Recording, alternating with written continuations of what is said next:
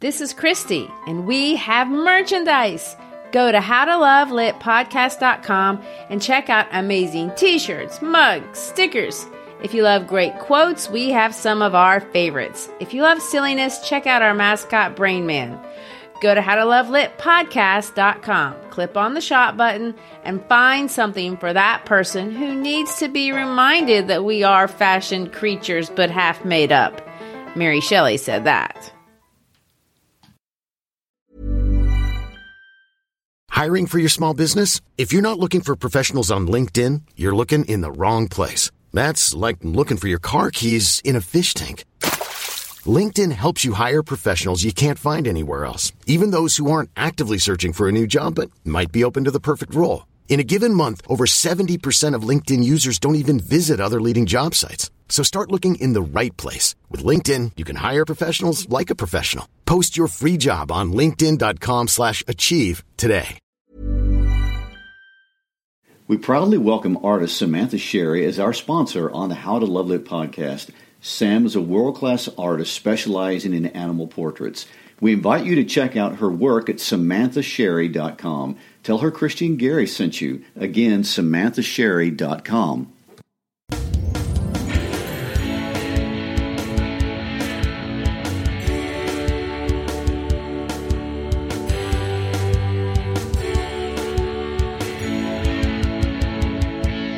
Hi, I'm Christy Shriver. And I'm Gary Shriver, and this is the How to Love Lit podcast.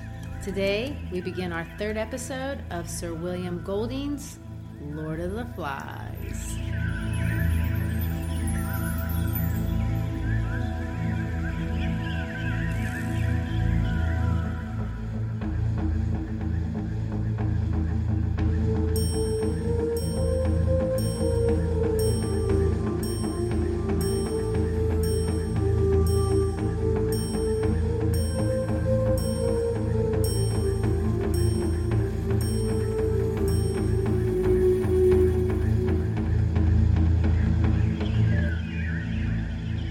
Today's episode is titled The Discovery of the Beast and takes us past the midway part of our discussion of the cultural catastrophe of Golding's Island experiment. So, to recap, in Chapter 1, the boys crash into an Eden-like island and they find a conch. They unite the survivors by blowing it, they elect Ralph as their leader, and they explore the island. That's right, and we end the chapter with the first hunt. Jack tries and fails to kill a pig. So, in Chapter 2, they make a rule that only the person with the conch can speak. A 6-year-old boy with a birthmark brings up the problem that they are all afraid of, and that is a beastie. Ralph suggests that they start a fire on the mountain and seek to get rescued, and Jack promises that he and his hunters will keep the fire going. In Chapter 3, we have the second hunt. This time, Jack goes by himself, but he fails to kill the pig. Ralph can't get anyone to help him build shelters. He and Jack have a dispute as to whether Jack and his hunters, remember those are the former choir boys, should help build shelters or hunt. And then finally, Simon wanders off into the jungle alone. And in Chapter 4, Jack finally kills his pig, and this is the third hunt in the book. The problem with this hunt is that in order to be successful, he makes the decision to pull all of his hunters away from making the fire. And ironically, it so happens that as soon as the hunters leave, the fire dies and a ship passes by and doesn't see them. They come back jubilant that they have a pig, but everyone is irate with Jack because by making this choice, he forgoes the opportunity to finally leave the island. Jack takes the blame, and this results in a major dispute, which ultimately ends up with Jack hitting Piggy and breaking his glasses. This is also where the boys unite by cooking the pig and eating it together, which of course ends with this very disturbing introduction of a ritual where Maurice pretends to be a pig and the hunters pretend to beat him. And this, of course, is what I'm going to call the fourth hunt. If you only consider the hunts of actual pigs and then the two of humans, spoiler, there are only 6 hunts. But there are these other ones that I think are equally important. And so we're going to consider them in the final count, which for reasons I think we'll understand as we go along. Okay.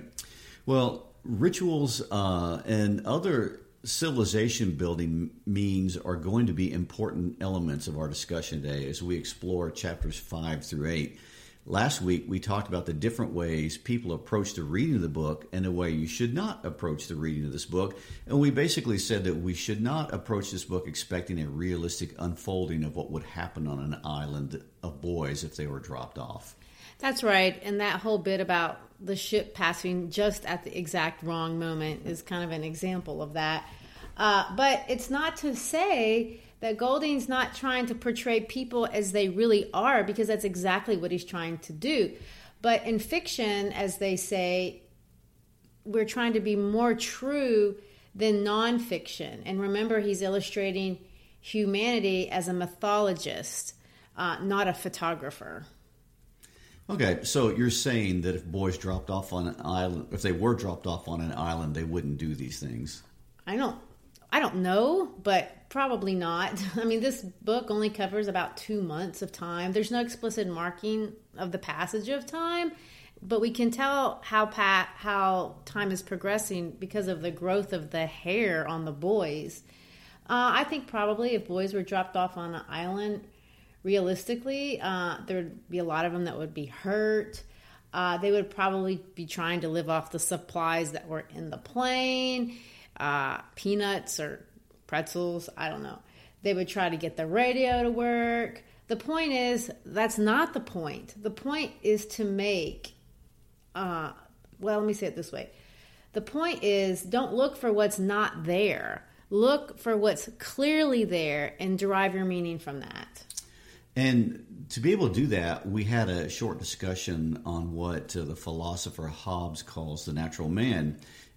Natural man in his original condition, which is a worldview Golding adopts and expresses, and these boys are indeed natural. And I want to remind everybody of Hobbes' most famous quote about life: the life of man, solitary, poor, nasty, brutish, and short. The kind of man you want to invite home for Christmas cheer, for sure. Yes.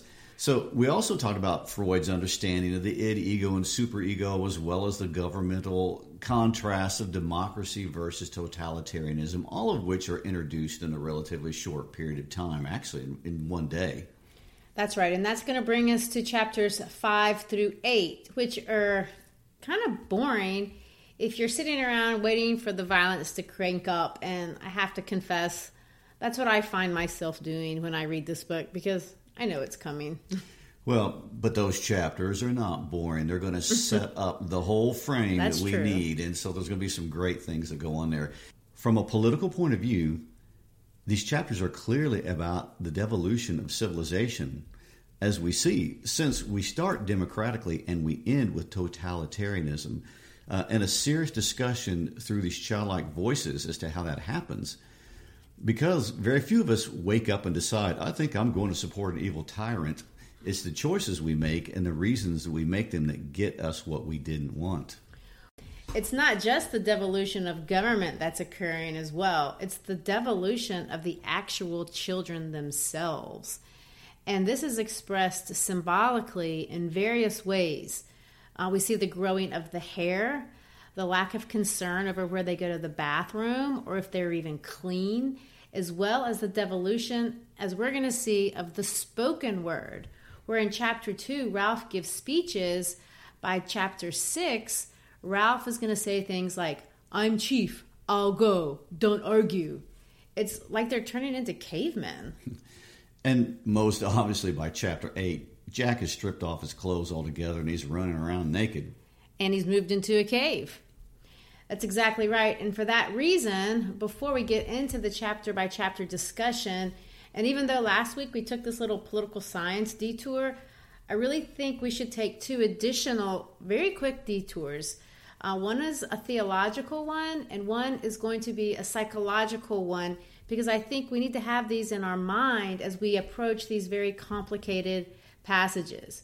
All right, the first framework that I really want us to have in mind comes from Jewish theology. We know, of course, that Golding is going to borrow heavily from biblical typology, meaning the archetypes and the symbols of the Bible. And we see this, of course, through the character of Simon, which is not an Old Testament reference at all, but we'll talk about that later on. But there's this older typology, and I think it's even more interesting than the one in Simon, and that's this typology of the sibling rivalry, which is the basis of the first book of the Hebrew Bible. Now, in Genesis, we see that sibling rivalry is a theme set up in the very 4th chapter, and it goes through the entire book with a series of 4 brothers. But in the very first one, we see in Genesis 4, Cain is jealous of Abel and kills him. Now, this is important because this act is going to introduce violence into humanity. So the first act of violence was brother versus brother. And in this sense, warfare begins. God will exile Cain and restrict revenge killings by promising divine retribution 7-fold, but this does not curtail man's bloodthirst. And we're shortly going to see the sons of Cain committing acts of warfare, building weapons, and violence is all over the world. Warfare has basically taken off. So are you saying that's the point of the Genesis story? Well, I don't dare speak for God. Or if you believe these stories are an expression of a collective human consciousness, I don't speak for the collective human You don't speak for the Jungian psychologists either? I just want to point out from a literary perspective that what we have is a Garden of Eden, and then we're immediately introduced to a sibling rivalry, and I'm going to consider Ralph and Jack to be brothers. Mm-hmm. So I think it's fair that this parallel is to be made. And I think that whether you see it as divine institution or evolution or however you got there, I think Golding is pointing out that there is something deep and ancient in the human constitution that makes us see our brothers as our rivals and potential threats. And it is in this context that violence emerges. For me, that's what's going on when we look at this rivalry between, and it seems like a pointless rivalry between Ralph and Jack. Well, let me interrupt for a second. I think is a great Golding observation because, after all, he's in post-World War II, the post-World War II world. This kind of thinking would have been common. Well, and it doesn't make sense. Why can't they both build shelters, and why can't they both go hunting? But no, they have to see it in this rivalry way, which I think is larger than just what little boys would do. And I would like to say this too. Golding lived through not one, but 2 world wars, the ultimate expressions of rivalry. And he fought. He didn't just watch. All right, so let me back up, because although this is a story of sibling rivalry, and that is a very interesting way to look at the book, it's more than that. And it's more complex and it's more nuanced because there are not just 2 characters in the story. It's not a Cain and Abel story. There are many boys, and it's more interesting for us to take a look at the other boys because I think that should be the focus of our analysis. Definitely. And of course, Golding said this himself when he said, I set out to discover what there is in man that makes him do what he does. And it seems that it's not just one thing. It's a very important distinction to make that every boy on this island is different and is operating very differently, which is very Hobbesian, by the way. Piggy, for example, is a very complex character. He's the first and only boy to try to organize them, and that's a fact that is going to come up when they are rescued by the soldiers and ask how many of them there are. Yet, as soon as we meet him, he rushes away with a bout of diarrhea, wears spectacles, suffers from asthma, their mispronunciation of asthma, overeats, can't swim, won't work, and has abysmal English grammar. And all these deficits mark him to be the immediate recipient of abuse, and abuse initially by Ralph, who is in some ways the noble king in the story. Yes, and that becomes very obvious. I read one British commentator that says this is representative of the class system in England, but honestly, I have absolutely no idea about that. What I do feel more confident and find more relevant to talk about is that Piggy is an excellent example of the complexity of these characters, and we'll unfold them naturally through the story, but it's fundamental to think about the fact that not everyone is the same, and we don't think the same. We're not motivated by the same thing, and we don't have the same morality. Nor do I think we can say with any kind of honesty that all people are good or moral, and that not all people are evil or bad. Some people are truly good, Others are just flat out evil. But most of us are going to be kind of in the middle. Thinking about that leads me to Jonathan Haidt, the professor at NYU, expert in moral psychology, and of course, best-selling author. And he's famous for the metaphor, morality is the glue that holds the community together. And he says humans are 90% chimp, but 10% bee evolved to bind together for the good of the hive. So this binding is an essential part of our morality. What Haidt seems to be interested in a modern political sense is how we can build constructive and peaceful societies. And of course, these are moral questions. He came up with something that's called the moral foundation theory, which basically says that there's these 5, I shudder to use the word pillars because it's not his word, but foundations that people use to determine in their own minds what is moral or immoral for them. And so, of course, you have the original one, care versus harm, that is an ancient idea. If it doesn't cause harm, then it's good. This idea of fairness versus cheating, loyalty versus betrayal, authority versus subversion, sanctity versus degradation, and then more recently they've added liberty versus oppression.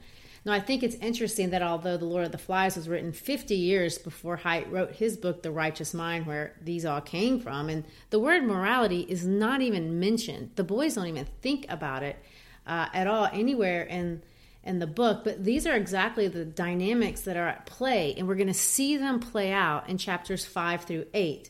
And according to Haidt, these are all intuitive. So you're not cognitively saying, no, I'm going to be loyal, I'm going to be fair, I'm going to be honest. You just do it. Would that be why he chose boys to do this? They were not mature enough to calculate. They just express these things easily. Well, and they're highly more immoral than girls, of course. I'm kidding. No. His wife, to be honest, this is just an aside, Golding's wife was really upset that he would always have these male characters, and he never gave an explanation about that. But if I'm going to speculate, he worked in an all-boys school. It's probably what he knew. And sure. Again, writers writing out of what they know. And, of course, if you want my input, boys are much more simple than girls. So, you have that. But well, there's not enough time on this podcast to argue that. But anyway, let's get to the real point. Haidt is going to describe a morality as kind of an audio equalizer. That's his metaphor. So you have these series of slider switches that represent these different kind of spectrums or pillars on the moral spectrum. And one is going to take precedent over the other. So what we're going to watch are these boys operating, and they're all going to be making different moral judgments, kind of sliding up and down different moral switches. Now, some of them are very highly moral by Golding standards. We're going to see that in Simon. He's highly caring from the day one. He respects authority. He has this connection to the sanctified or sanctity in general, and he is a clear proponent of liberty. And then we're going to see Jack is clearly immoral. But check this out. He has this moral spectrum in that he values authority and he values loyalty, two things that he highly demands from the people that he eventually is going to hijack from the tribe, so to speak. I would like to point this out, too. He highly demands them, but he offers those same things to no one else. That's true. He is his own moral authority on all things. The other boys are going to be in the middle. But by chapter 8, we see them all struggling to find this moral compass. And it seems that morality, in the way an average person would define morality, is almost gone, and savagery is taking over. And you're left to think about, how did immorality or savagery, or whatever negative word you're going to put in there, prevail? What is the answer to keeping man in check? So, what does all this have to do with chapters 5 through 8? These chapters are about the boys' attempt to build a civilization. They're kind of bookend by two assemblies, and these assemblies are going to be symbolic representations of a government of sorts. Keep the idea of sibling rivalry in mind as we read. Keep the idea of these moral foundations in your mind, and think about what is each boy intuitively valuing and which value prevails. What kind of society do these boys ultimately create? And is this what they wanted? And how did they get there? We also need to think about what is making them vulnerable to tyranny. At the beginning of the book, Golding asks questions. I said this. He asks questions and he doesn't really answer them. I think that's primarily true. But he's going to say for sure that civilization can be a mess. And it will take some thinking to get out of it. All right, should we go chapter by chapter, taking a look? Let's do it. Let's jump in and see what's going on. Chapter 5, Beast from the Water. Yes, and we have started off, like I said, we're going to have an assembly. So Ralph is pacing the beach. He's going to blow the conch. He gets everybody together, and he's going to say, okay, we have to have business. No more fun. We're going to stop talking about fun, which is an important word because this word is this is another motif. This word of fun comes back quite often. It's Jack's operative word. Yeah, we're going to see that. So he's going to struggle with what to say because he's going to talk about this idea. I don't know what I need to think. And you see you see Ralph struggle with consciousness. He's trying to find awareness. And this is another important idea that we're going to see stringing through. At the very beginning, he's very unconscious. He's not careful about thinking. He doesn't care about thinking. But now he wants to. He wants to think, and he has trouble. And he looks to Piggy. And he says, I can't think like Piggy. Right. Piggy, of course, has this real affection for the conch, for order. In fact, he clings to it almost more than he probably should. So they talk about the fire, and he reiterates that he says this, the fire is the most important thing on the island. How can we ever be rescued except by luck if we don't keep a fire going? Is the fire too much for us to make? Well, and interestingly enough, that is his focus, that is his direction. He's also starting to become very concerned about how dirty the place is getting.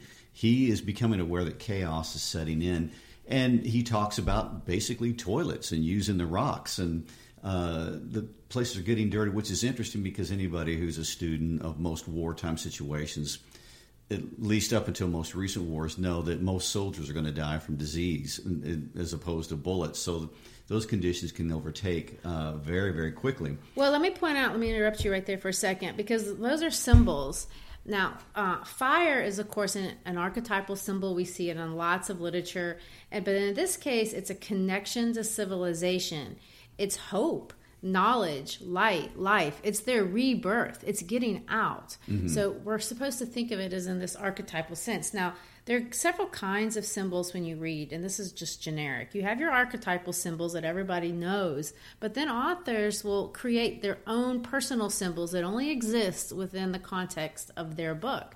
So the conch would be like that. Piggy's glasses is a symbol of technology. But these feces, if you want to call it that, laying around, they're also symbolic. And we're going to see him develop this symbol of the boys getting dirtier and dirtier all the time, and there's meaning to that. Well, and at the same time, Ralph is concentrating on the fire and organizing the troop. Jack is going to speak up, and he's going to give a speech about the beast. And my reading on this, I kind of laughed when I read it. I thought it's the Franklin Roosevelt "all we have to fear is fear itself" speech. And he gave all the reasons why there could not possibly be a beast on this island. And, of course, this is the only time that Piggy and Jack ever agree on anything. But Piggy speaks up and says, unless we are frightened of people. Well, that's true. And, of course, Simon is really going to cling to that idea. Simon is going to try to talk, and he's going to say, maybe it's only us. And, of course, this... he's going to go on to say, we could have sort of, and he's going to want to develop this thought, but he has struggles talking. He doesn't like to talk. He's terribly frightened. And then, of course, he says this, what's the dirtiest thing there is, just in general? And Jack takes this moment to hijack the attention from Simon, and he cusses. And this is how the text reads. As an answer, Jack Jack dropped into the incomprehending silence that followed it the one crude, expressible syllable. And of course, that's a 4-letter word for excrement. And when he said, which of course Golding was much more too dignified in the 1950s, very English, to put this word in print. But the other boys, the little ones, just fall back off their little logs, and it says the hunters are screaming with delight with this, violation of words, talking about, human excrement. And this shuts Simon down. And of course, the thing is silent again, and somebody else is going to say, well, maybe he's talking about ghosts, and they have to have this long discussion about ghosts. They do, and they're going to, it's hilarious. At one point, they're going to take a vote on whether or not ghosts are real. So I think that's an interesting statement. But there's a little one named Percival who begins to break down in uncontrollable tears, and his tears unsettle all the other little ones. And I think this, to me, really stood out. You can speak to this because you have more experience. But Percival finally says, the beast comes out of the sea. The whole time, these boys thought the beast was on the island. And this was a small contained space. And all of a sudden, Percival opens up. The beast could be much more enormously huge than we ever dreamed. And it has a shocking effect on them. And of course, as the reader, we know that that's going to be true. It's not possible to contain the beast. But this kind of dialogue divulges Jack's going to seize the conch, and you see the beginning of his disrespect for the rule of law, for the rules that they had created. You also see him doing something that tyrants do to shut down argument. We begin that he starts this chant with all the kids, and then he starts name calling. He says, "You shut up, you fat slug." And then, because Piggy wants him to let go of the conch because it wasn't his to have. And he says, there's rules. And then, of course, the very famous quote that everybody who's familiar with this book talks about. Want to say it? Our good friend James's favorite line where he yells, "Bullocks to the rules." Yes. In other words, so much for that. I guess if you were English, it would be, it would have more meaning.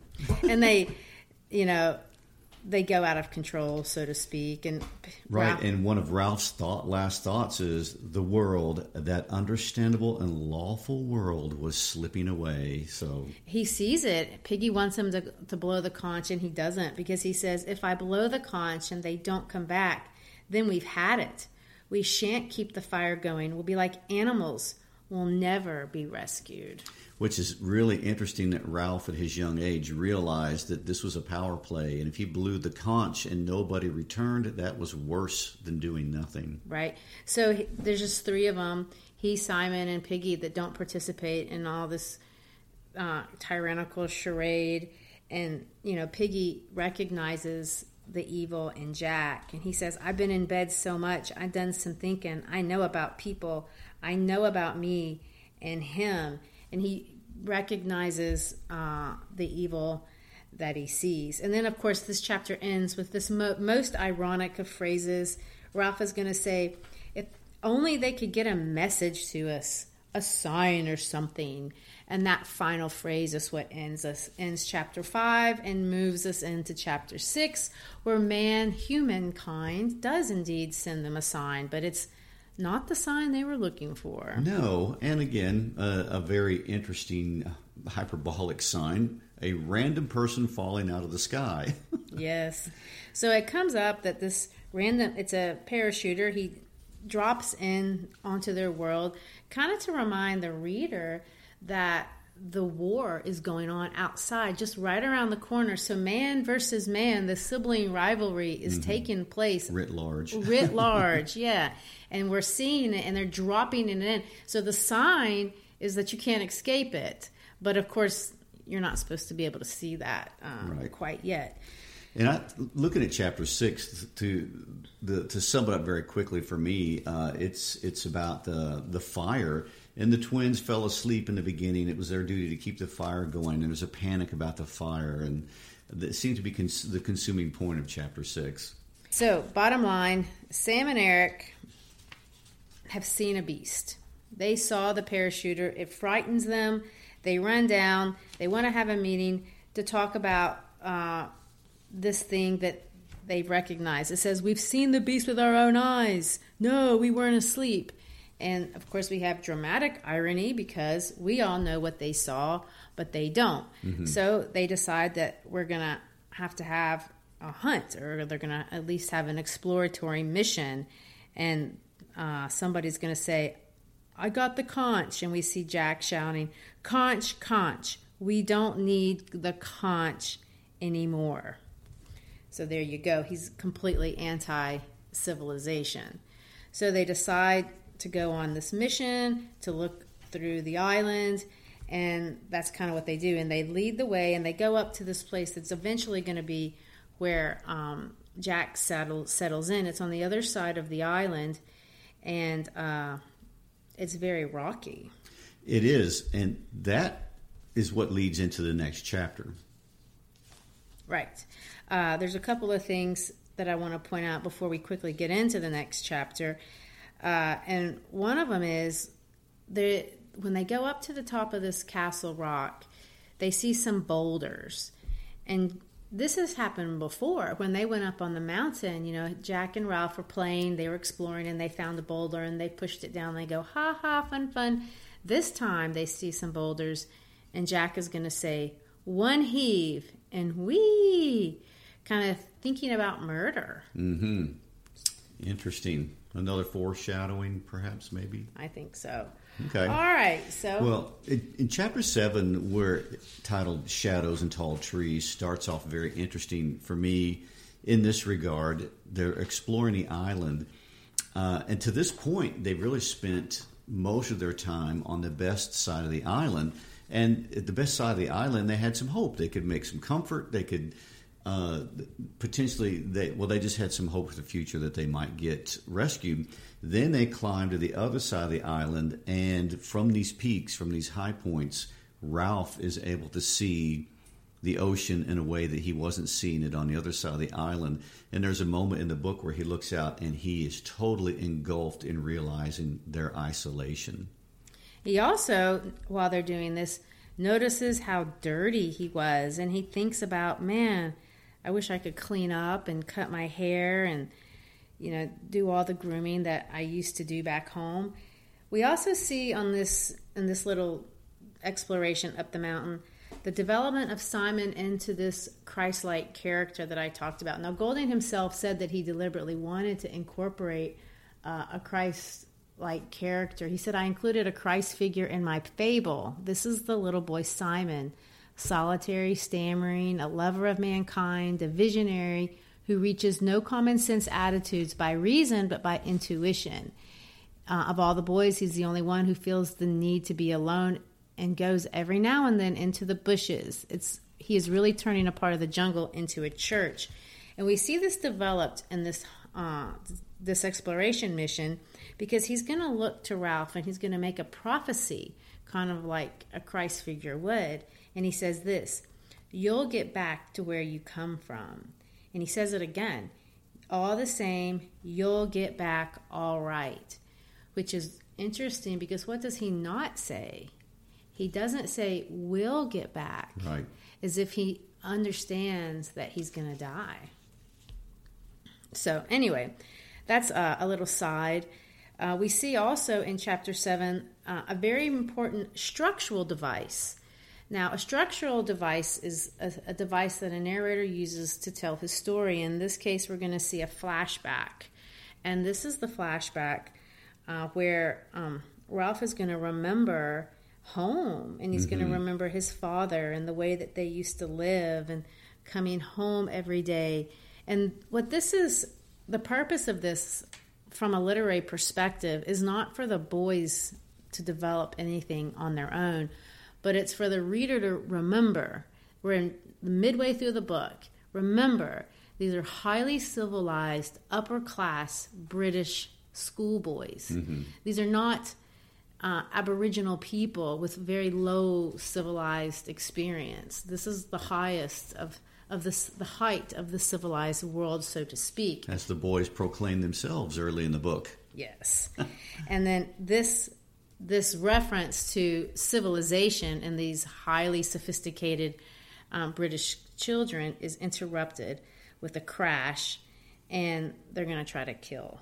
He's going to take a shot at a pig. Okay. We're back to the pig hunts. We're back to the pig hunts. And this is the sixth hunt, if you want to count the ritual ones. And this is one where Ralph is in the group, and he's trying his best to kill the pig, and he can't do it. He says, I hit him in my spear, I wounded him. And of course, Robert's going to snarl, and they're going to kind of play around. And in the middle of the one hunt, we see the seventh hunt, and this is kind of one of these symbolic hunts. They're going to make a ring, and they're going to work themselves up into a frenzy, kicking and screaming as if Robert was a pig. Right. Robert made the mistake of kind of voluntarily joining the game, willing to act like the pig after the hunt. And Ralph is screaming and struggling and in a state of frenzy. Jack had him by the hair and was brandishing his knife. I mean, this is frightful. And they're going to chant, kill the pig, cut his throat, kill the pig, bash him in. And Ralph, too, is kind of getting, they use the word overmastered. He's being overmastered. In other words, a mob mentality has gripped the group. And almost, I don't know, is this kind of like a spiritual thing, this chant, this psychological, emotional revving up of your spirit, which is beyond your cognitive ability to control. I mean, I don't know, but that's what it kind of reads to me like. Yeah, there's a lot we could say about that. That's a whole nother trail to go down. But nevertheless, Robert's crying and sniveling and oh my bum, he's going to say, and Ralph is going to say, it's just a game. Oh, yeah. It's once everybody calms down in order to deal with their shame for losing control, they try to minimize the people who are hurt most by it. And then Roger says something that I think is super disturbing. He says, you want a pig like a real hunt? They're talking about what they should do for the next time they have one of these frenzied rituals because they enjoyed it. And Jack says this, you could get someone to dress up as a pig and he could act, pretend to knock me over and all that. And then Jack's going to say, we can use a little one, almost like a reference to cannibalism. Well, certainly referring to one of the little ones as being expendable for the sake of entertainment. It's too much. Well, we're finding out Jack is too much in every circumstance. Yes. But I will say the other boys are going to come out of their frenzy, and they're walking back because they have to have this discussion. They realize that they're not going to get back to the camp by dark, and so they have to send somebody. Well, Ralph wants to send somebody to tell Piggy he's being left alone with all these little kids all night long. And Jack is concerned, like, why do you care so much about Piggy? And they're going to have this discussion. Right. And Ralph is going to make the comment, like, why do you hate him? Bringing up this evil vice of humanity. And when he asks this question, there's no response. It says this, the boys stirred uneasily as though something indecent had been said. That's the first time we see any kind of reference to some sort of moral so they don't want to be considered a hater, even though they just discussed cannibalism. True. But there's always an uncomfortableness when you put into words what people's actions are doing. When you begin to label behaviors and call them out to the group and for people to look at, it makes everybody uncomfortable. And they didn't. They refused to acknowledge what it was. All right, so we're gonna see that they're gonna go up, and there's this. Well, let me just put it this way: they're gonna go up the mountain. They kind of get scared. Ralph and Roger are gonna go up. Then Jack's gonna go up, and everyone else is kind of really scared to climb this mountain after the beast in the dark. And there's also the idea that Jack is making fun of Ralph and taunting him about his bravery and those kind of things. But when they get up there, they're going to see it. And they see it and they hear it. They see a thing on top. There's the ruffle, I guess, of the parachute, a kind of a plop, and a creature bulges out. I guess they think it's a gorilla or... Who knows? Hey, it could be any kind of beast. Everybody's got a different beast version, which is one of the themes of the whole beast thing. And I want to throw out maybe it's an archetype, maybe it's not. But Jack and Roger and Ralph climb a mountain to take on a beast. How many movies have used that as a theme? Isn't that the whole Lord of the Rings trilogy right there? Well, that's true. But in this case, as soon as they see what it is, they turn around and beat it. They run. They run. I don't think I blame them. I don't know why you want to chase a beast in the dark anyway. I would have wanted to wait to the light myself, but no need messing with... the author, what could have, should have done in such a situation in a hypothetical, and it's not non-existent. real. Yeah. All right, and that brings us to our last chapter, the last assembly. I told you we're going to bookend with this assembly, and this one is going to turn out very, very different. So they come down and they say, "We've seen the beast. The beast is a hunter. We couldn't kill it. Ralph said my hunters are no good." Okay, so we see this description, and it's very dishonest, and I want to point out how dishonest it actually is. The narrative is dishonest, and it devolves quickly into more name-calling. Ralph thinks you're cowards. He's like Piggy. He's a coward. And, of course, coward is the ultimate insult, and we see this, politics all over the world. If you don't know what to do, you just name-call the worst thing you can think of, and that's Jack's play here. And, of course, Ralph kind of calls him out on it, and he wants to say, let's just have a vote on who's going to be boss around here. Right, and there is an attempt at a coup at that point, in kind of some brashness of the moment. Jack calls for a vote. He thinks he's going to vote old Ralph off the island or out of leadership, and the vote fails. And it's a super humiliating moment for Jack at this point. He cries, which is a reminder that he's a child. And he has to run away. Yes, he runs away. And, of course, this makes Piggy so happy. It says he's full of delight because he's finally gotten rid of, gotten rid of Jack. They're going to now make the fire in the more comfortable place besides the bathing pool. So he thinks things have kind of are looking up. But it says this: we'll have to have a small fire. And so if fire is going to be symbolic of hope, we're now down to a very small one. And they do make the fire. And while they do, the little ones and the boys, because everyone but Jack is there, they start chanting again. And by the end of the chant, we notice that all the boys have gone. They're all gone, except for Piggy, Sam and Eric, Ralph. And that's it. That's all of them. Yeah. So they're all gone. Even Simon, although he is not going in the same direction as everybody else. Ralph is going to say, "Where's Simon?" "I don't know." "You don't think he's climbing the mountain," which is exactly what he's done. He's the only one. We probably should have mentioned this earlier when they were talking about what to do. He's the only one that wanted to face the beast, that wanted to go up the mountain. Piggy thought that was cowardly, and nobody wanted to face it except for Simon. So he's just going to go on and do it himself. And so, in the meantime, Jack, who ran away in shame, has not given up on the coup attempt. Because it says later on, far off along the beach, Jack was standing before a small group of boys. He was looking brilliantly happy. And he goes on to say, "We'll hunt, and I'm going to be chief. We're going to forget the beast."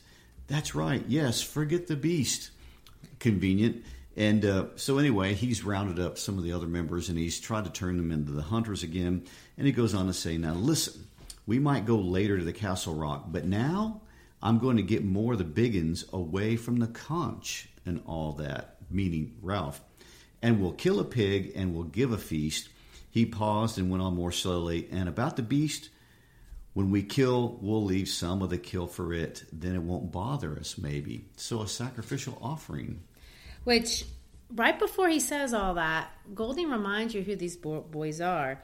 He says, these are the boys whose voices had been the song of angels before they had gotten to this island. So these angels are getting ready to turn demon, and that's exactly what happens, because they're going to find a pig, and it's a sow, which is a mommy pig, and it's a pretty harsh. I'll let you go with the description. Well, on that. We'll just say they go into a frenzied, murderous killing of this pig, and it's gruesome in details that we won't get into for right now.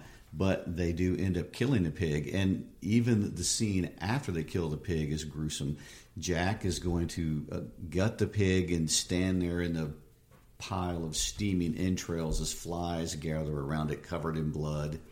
Yes, and there is a little bit of introduction of sexual language in this passage, and it starts off by saying that he was wedded to her, as in wedded to the sow in lust. Mm-hmm. So we see this savage, feral connection that's bloodthirsty. Mm-hmm. And of course, while they're doing all this and they get the head up for the beast, they cut the head off of the pig for the beast. Right. Simon this whole time was watching in the woods. He was there but not participating. They didn't know he was there, and he's looking and watching this. And as they, of course, run away to steal the glasses, he's going to look up and approach the beast and have this conversation with it. Now, the conversation that he has... Now, is he approaching the beast or the pig? Well, the pig. Okay, that's what I meant. Sorry. He approaches the pig head, and we hadn't pointed this out before, but the text points out that he's getting dehydrated this whole time, mm-hmm. and this maybe is a kind of scientific explanation of what's about to happen, because he's going to have this conversation, this very significant conversation with the Lord of the Flies. Now, the Lord of the Flies is, of course, the title of the book, and so it's a very important symbol. Authors often use symbols to title their books, and the title is a translation of Beelzebub, which is the Greek translation of the Hebrew word Baal-Zevov. Now, I can't speak Hebrew, but Baal is like... Close enough. Yeah, it's like what they used to have for false god in the Old Testament, which in Judaism and Christianity both kind of denotes the principles of evil personified. He, of course, is one of the chief devils. Beelzebub is in Paradise Lost.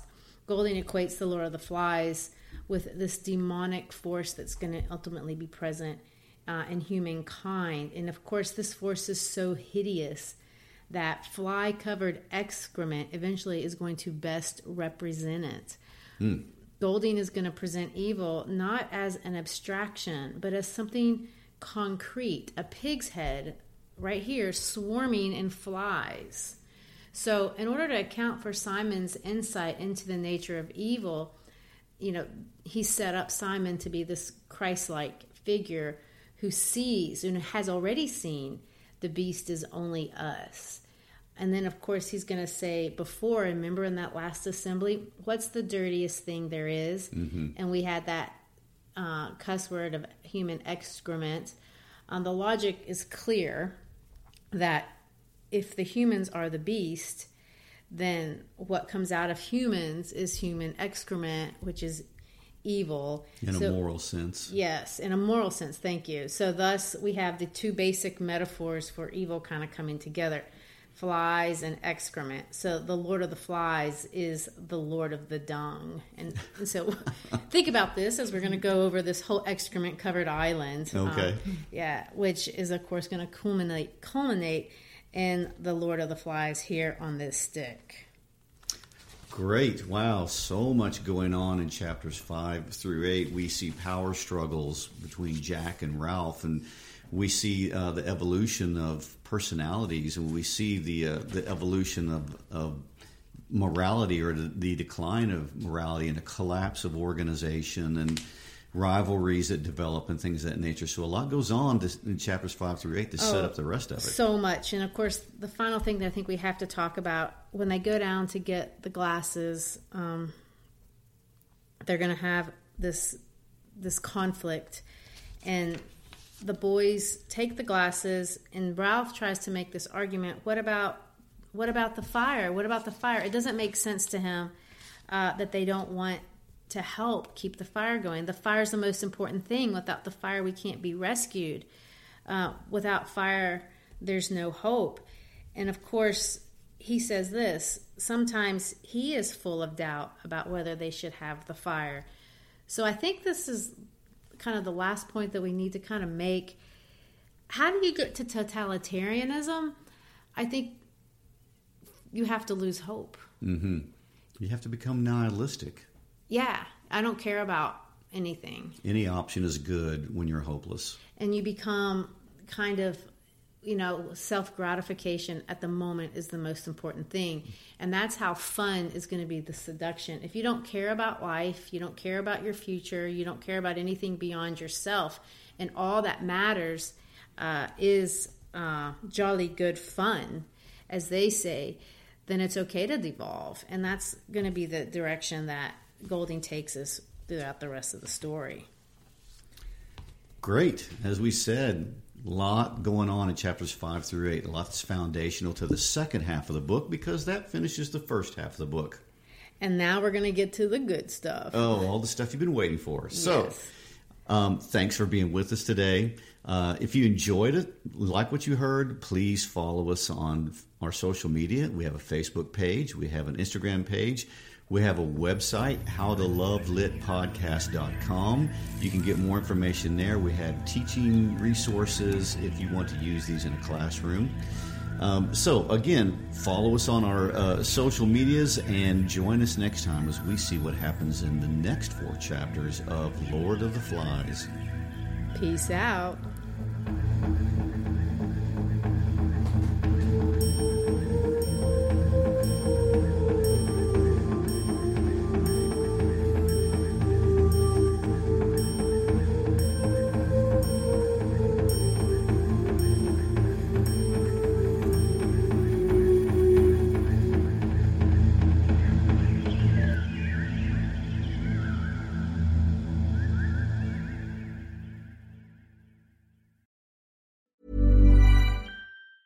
Ever catch yourself eating the same flavorless dinner 3 days in a row?